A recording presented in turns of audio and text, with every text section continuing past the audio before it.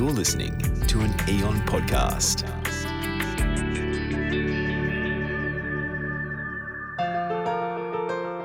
Welcome to episode 7 of the 7 Steps to Freedom from Anxiety, Depression and ADHD podcast series.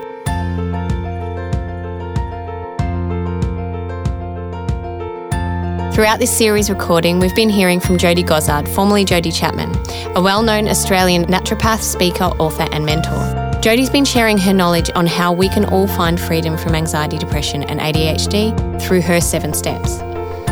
In this episode, episode 7, Jodie and I sat down with a patient of hers. We got to know Mitch a little, heard the story of his achievements and his challenges, and ultimately about his downfall. It's a powerful story and one I think many of us will be able to relate to in one way or another. Welcome, Jodie. Welcome, Mitch. Now, you've known each other for quite a while, and Jodie, you've seen Mitch work through a lot, but Jodie, tell us why Mitch is here as opposed to any other patient of yours, because I'm sure there's hundreds you could have chosen from. Yes, well, Mitch has been on quite a journey, and Mitch has such an incredible story that I think is amazing for young men and for people who've experienced anything like what he's experienced need to hear his story, because sharing of his story is just so inspirational in one way, because he's done so much work in this area for himself, and the way he focuses on the challenges that he's experienced and how he comes at it head first every single time. It's just so amazing to see someone work so hard to get their life on track after experiences that are sometimes out of your control. And I just think that he's a very inspirational person, and I just love his story, and I think that we should all hear from him. Okay, so I'm sure everybody listening is keen to hear Mitch's story from the very beginning. So Mitch, over to you. Tell us. Thank you for that lovely wrap, Jodie. So yeah, we'll start from the beginning. So as a kid, I was kind of the kind of kid that could never sit still, very, very hyperactive, very heaps of energy, always running around, was right into my sport. Sport was basically my entire life from basically about 6 or 7, and I did everything I could get my hands on. So I did athletics, I did basketball, I did volleyball, gridiron, football, anything I could get my hands on, I would play, and started to realize that there was kind of one thing I was quite talented at was sport. And so I kept putting my energy into it, and all through primary school was quite a high achiever, was winning most of the things I was going in, competing at quite high levels, even from a young age, making Queensland and Australian teams and things like that. And then going into high school, I started to sort of pick a little bit more what I wanted to follow. So my dream was always to be a professional basketball player. And part of that dream was to try and go to college and get a scholarship to go to college in America. So that was where I started to put my energy into. And it was about grade 9 that I made the switch. I'm like, all right, if I want to do this, I got to put everything into it that I have. And high school is kind of a weird time because you're watching all your friends, especially grade 9, grade 10, people start to drift away, like people start to get into partying and drinking and things like that. And I was seeing that and realizing this isn't the life I want for myself. So I started to distance myself from that. And I realized that if I wanted to make it as an athlete, I had to be willing to sacrifice all of these things that everyone else was doing. So I started to put my heart and soul into that. So I was training 5-6 days a week. Basically, my life was, if I wasn't at school, I was training, and then I'd get my minimum of 6 hours sleep a night and then back to it again.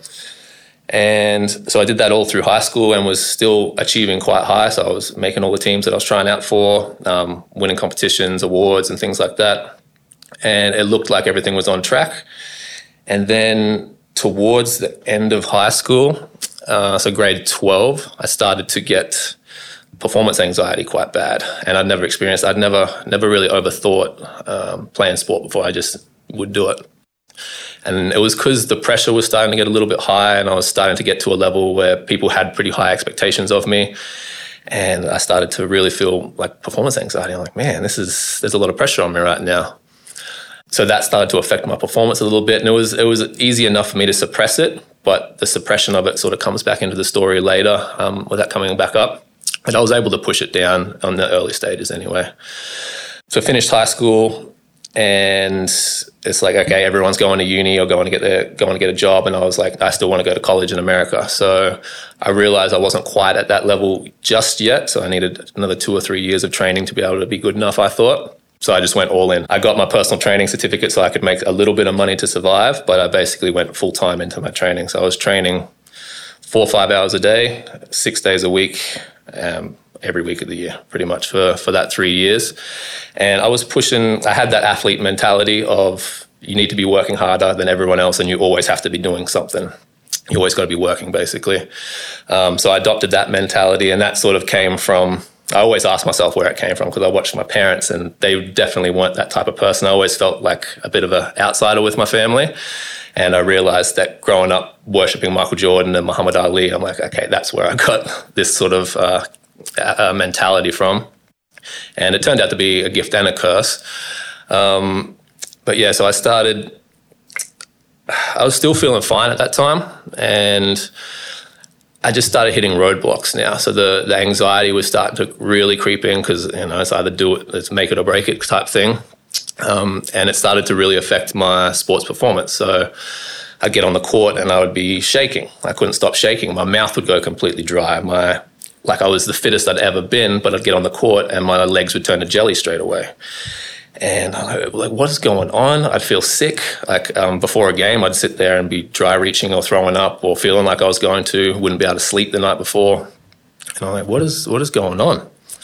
So I pushed through that for about 2 or 3 years and got to the point where I was good enough to get into college. So I started applying for a bunch of colleges and had quite a bit of interest.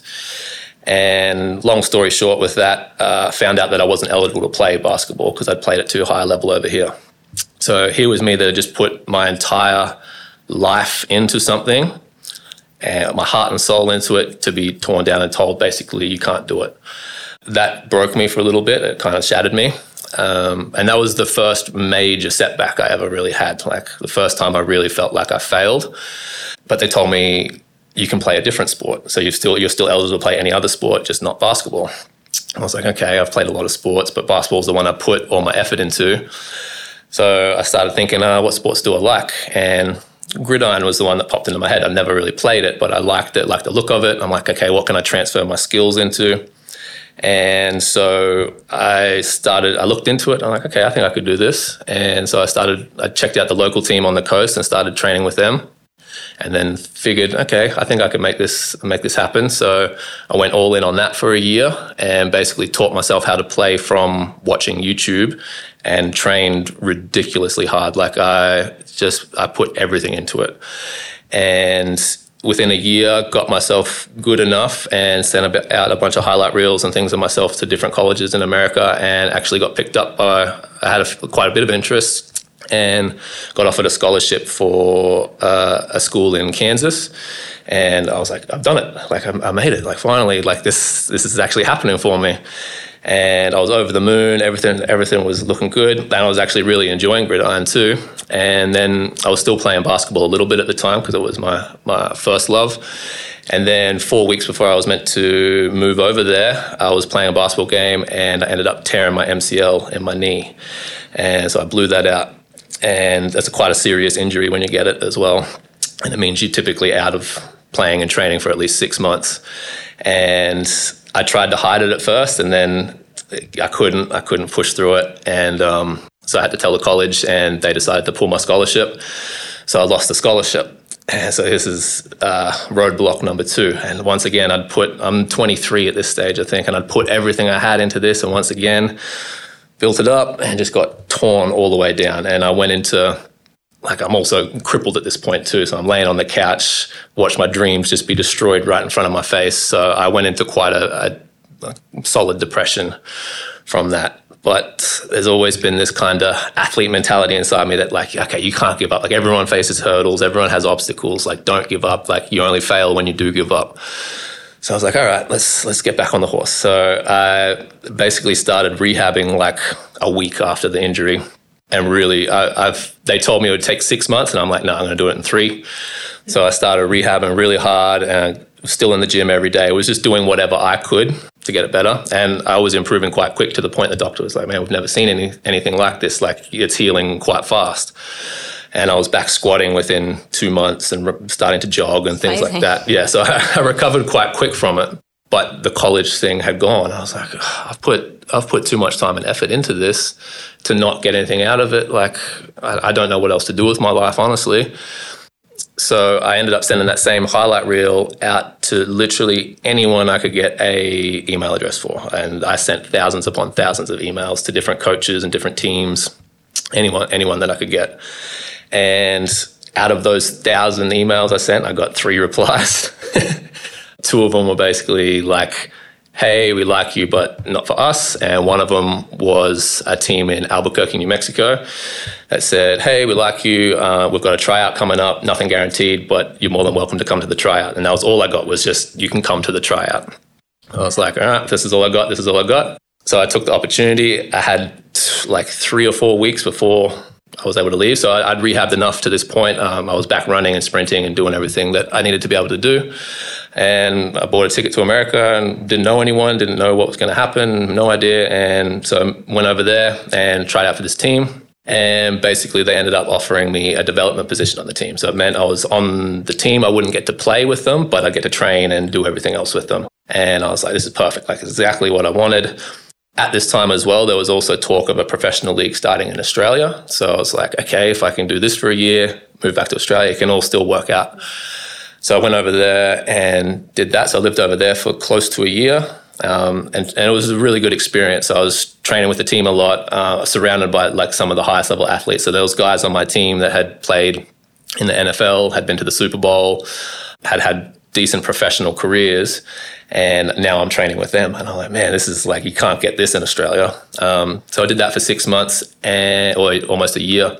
And that definitely had its highs and lows as well. And at this time, I was still kind of battling with my own mental health kind of stuff as well. And the performance anxiety and things like that. It was really starting to get big at this point, to the point I could train fine, but the second I had to play or perform, my body would just completely shut down. It would be under so much stress that it just wouldn't work. And it got quite debilitating, to the point I actually did go to a doctor and got put on antidepressants and anti-anxiety medications and things like that. And I didn't really know a whole lot about that stuff back then. And so I was like, yep, a pill to fix me up, cool. Like, I can't stop, keep going. So I had my experience over there. There was lots of good things, a couple of bad things that happened. I won't go too much into that, but came back and I had an offer to go back again, but this Australian league was starting up. So I was like, okay, no, I'll do this. I get to play at home. That's perfect. The games are going to be televised. They were trying to like rival the NRL for Gridiron. And I was like, perfect. I went to a tryout for that, made the team, got offered a contract. I was like, I've done this. Like, wow. Like, everything I've put the last 15, 20 years into has finally paid off for me. So I got that contract, signed it, and then started training quite hard for that. Everything was looking good. And then 4 weeks before the league was set to start, and we were meant to start our preseason training camp, we found out, I got a message saying that the league didn't have enough funding to go ahead, and they were pulling the pin on it. And wow. It was, that broke me as well. So at this point, I was in the gym when I got that message, and I just broke down. I like fell to the ground and started crying. I was like middle of my session. I just walked out of the gym and bawled my eyes out in the car.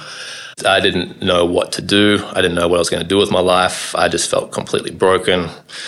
So that did hit me quite hard. And it was at that point that I'm like, okay, this professional sports stuff's not for me. I can't keep getting broken like this. It was starting to really affect me quite badly. So after that, I started battling quite hard with depression. Obviously, having my identity tied up in being an athlete and having that stripped away from me, I literally didn't know what to do anymore. I'm like, why do people work out? Why? Like, I didn't know. Like, I didn't care what I looked like. I did it for performance. And I'm like, well, if I'm not performing anymore, why do I go to the gym? Like, why do I get out of bed every day now? And I started to fall into quite a dark place after that. And I was able to kind of put on a brave face and push through it. No one was really asking too many questions about it. I was able to sort of put that mask on that we all put on. In public, it was more behind closed doors. I wasn't myself anymore. And I started, I had to go get a job, obviously. So I started working at the gym that I was training at, and I'll build up a coaching business because it's all I know. I know how to play a lot of sport. I know how to work out. Let's turn that into something that can make me some money. So I built my business up and went quite hard into that, and built that up over the space of 3 years whilst battling with my mental health quite a bit, but hadn't ever really admitted it to anyone. It was the last 20 years building up, and I'd never actually dealt with anything properly, I don't feel. I just kind of stuffed it down and pushed through. And I went into the darkest depression. I couldn't function anymore. And it got to the point where I couldn't take it anymore, and I actually decided to try and end my life. And that was quite a big turning point for me. So I really felt like I didn't have any worth being here anymore. I couldn't play sport. The relationship I had was gone. I didn't feel like I had any more value to add to the world. So I basically decided that enough was enough, and there was no point in going on. So after that, I remember waking up in hospital like a day or two later, and it's quite an unusual experience when you feel like you close your eyes for the last time and you open them again. And I was like, my first reaction was, oh my God, you failed at this too. You can't even do this right. That was the first thing that popped into my head. And that's how broken I was at that time. And then basically I got taken downstairs by a nurse and put into the mental health, the ward down there. And they said, they kind of convinced me to do that, saying it would be the best thing for me. And I was at a point, I'm like, okay, clearly I need some help. And so they took me down there, and I'm like, okay, I'm going to get the help I need maybe. And they basically put me in this room, closed the door behind me, and I was in this room by myself. It was a jail cell basically. And they didn't explain anything that was going on, nothing. I didn't know where my mum was, didn't know anything. They just put me in this room, locked the door, and left me. And I was sitting there, like, scared out of my mind. And I don't know if there's anyone that has dealt with mental health before, like, the worst thing you can go through is being left alone in a room with nothing but your thoughts. It's one of the scariest things you'll go through. So I'm sitting there. It was quite weird. So the first thing that went through my head was, okay, basically I need to get myself out of here so I can finish the job.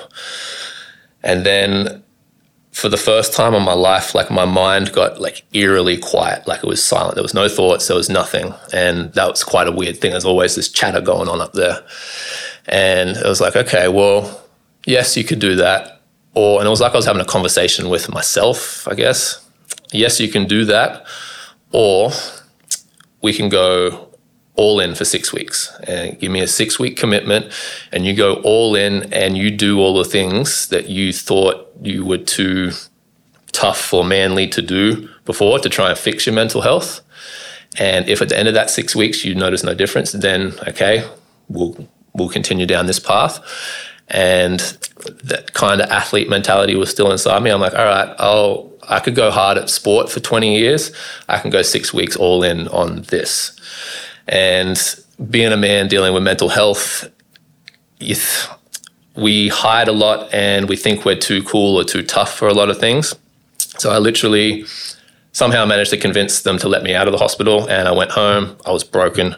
I've never felt so physically exhausted in my life. I couldn't get out of bed. I couldn't stop crying. I couldn't eat. So I wrote down a list. So basically in my life, I've lived off gym programs. I'm like, all right, I'll write a program for my mental health, and I'll commit to it just as hard as I did any other gym program I've ever done. So I started writing down things that I knew benefited your mental health, but I always thought I was too cool for. So meditation, yoga, breath work, stretching, all of those kinds of things, nutrition, all of these kind of things that I'd heard of, but I'm like, that's not going to work. It's rubbish. So I committed to them. I went all in and started doing it every day. So I felt absolutely horrible. And the first thing I started with is meditation. And the first 2 weeks, I hated it so much. It was the worst. I could not stand it. I dreaded it. All I was doing was these 10-minute guided things on my phone, and I could not stand it. And it was like every time I sat down and closed my eyes, all I could see and think about was everything that had happened in the last 20 years. It was just like on a constant loop in my head. And I'm like, well, how does anyone do this? This is god-awful. And then I started getting up every morning, listening to affirmations, going for walks, getting out in nature more. I started doing yoga. And the first 2 weeks was an absolute slog. And then on the third week, I started to feel the tiniest bit better. It wasn't much, but it was like the tiniest little glimmer. I'm like, oh, okay. And I started to kind of enjoy meditating, and I started enjoying doing yoga. And I was like, okay, let's keep going now. And that was enough to push me for the next 3 weeks. And each week I got this tiny, tiny, tiny little bit better. It wasn't much, but it was enough to be at the end of the 6 weeks go, okay, I feel good enough now to continue down this path. And so the 6 weeks ended. I dusted myself off, went back to work, and got my life back on track, and felt mental health-wise, I was better than I'd ever been. Started seeing psychologists and things and talking about what was actually going on, delving back into my childhood and things like that, and really did develop quite a love for meditation and breath work and that more alternative side of things, because I really didn't enjoy being on the medication too much. So started getting right into that and really started feeling like I was getting somewhere. Like I had all this energy. I wasn't as anxious as I used to be. Things in my life started working out again. I was like, yeah, I can do this. Let's go. And then that lasted for about a year. And then nothing in my life really happened that was bad. But I just started to feel depressed again, like really, really depressed. And there was no trigger that happened. There was nothing else going on. I was still sticking to the same routine I'd given myself. I was still doing all the meditation and breath work and yoga and everything. And I just started feeling worse and worse and worse and worse. And my energy was plummeting. And I'm like, what's going on? Like I was working hard on my business at the time, but I wasn't playing sport anymore. I wasn't training anywhere near like I used to. If anything, I'd backed everything off quite a lot. So I'd expect to have more energy. And I just felt like I was crashing. And I was in a relationship at the time. And she brought up, she's like, you never want to do anything. And I'm like, I do. I can't get out of bed. And I felt like anytime I did do anything, I needed to sleep for 2 hours after. So like we'd go to the shops or something and I'd come home and I'd need to sleep for 2 hours. And I'm like, this isn't right. I'm 20, 26, 27. Like I should be full of energy. And I feel like an old man. And I was sleeping all the time. I started to lose my appetite quite bad. I started losing weight. I was losing my strength. And I was like, what am I doing? I do literally everything. Like I live the healthiest, cleanest, like the most perfect life almost. And yet here I am going down this thing again. Frustrating. And I was over it. I'm like, I don't know what else to do. Where else do I turn? I couldn't think of anything else to do in order to try and fix it. And I didn't really want to go down the medication path unless there was absolutely nothing left. So I sat there and I looked at everything in my life and I was like, what else can I change? And the last thing I hadn't really looked at because I thought I ate quite healthy was my diet. I'd always eaten healthy, because obviously it's your fuel and we need that. To be an athlete, you need to be eating quite healthy. So I'd never really thought about that as being an issue. So I started researching that a little bit and noticing how much your gut health can affect your mental health and can affect your energy levels and things like that. So at this point, I'm so fatigued all the time. I'm so weak. I'm losing weight by the day. I'm like, okay, this is it. Let's throw all my eggs in this basket. So I hopped on Google and typed in naturopath, and I had never dealt with one before. I'd never even looked at it. And Jodie's name popped up and clicked on that. And I felt a connection with Jodie straight away for some reason. And this was before I met her. And then after meeting her, realized that she'd been on a similar path to me in her life. And it's cool when you meet like-minded people or people that can relate to you, particular in the health space. And it makes it more relatable. Like it's when you go and see doctors and they've never been through anything that you've been through, or you're, I don't know, talking to specialists about, this is the one that bugged me, was talking to specialists about depression. And I was like, oh, have you ever been on antidepressants, or have you ever experienced anything? And they're like, no. I was like, well, how can you tell me what I'm meant to feel and what I'm meant to be going through right now? Whereas when I spoke to Jodie, she'd been through a lot of the stuff too. And she'd come out the other end of it. And so I was like, okay. So we sat down, had an awesome chat together, and she told me about what she does with nutrition and supplements and things like that. And I thought, great, this is what I want to put my energy into now. And that's when our relationship started, and I kind of started to go down that path. And so the journey begins. So that's all we have time for this episode, but I'm very excited about hearing the rest of Mitch's story and where it goes with Jodie. So thank you guys for today. If you're enjoying this series, please support us by subscribing to all episodes. If while listening you've had something of a light bulb moment and have the urge to reach out to Jodie, you can contact her via her website, advancedwellness.com.au. And finally, if you're experiencing a personal crisis or are having dark thoughts, please reach out to one of the many services available, such as Lifeline. Lifeline's phone number is 131114.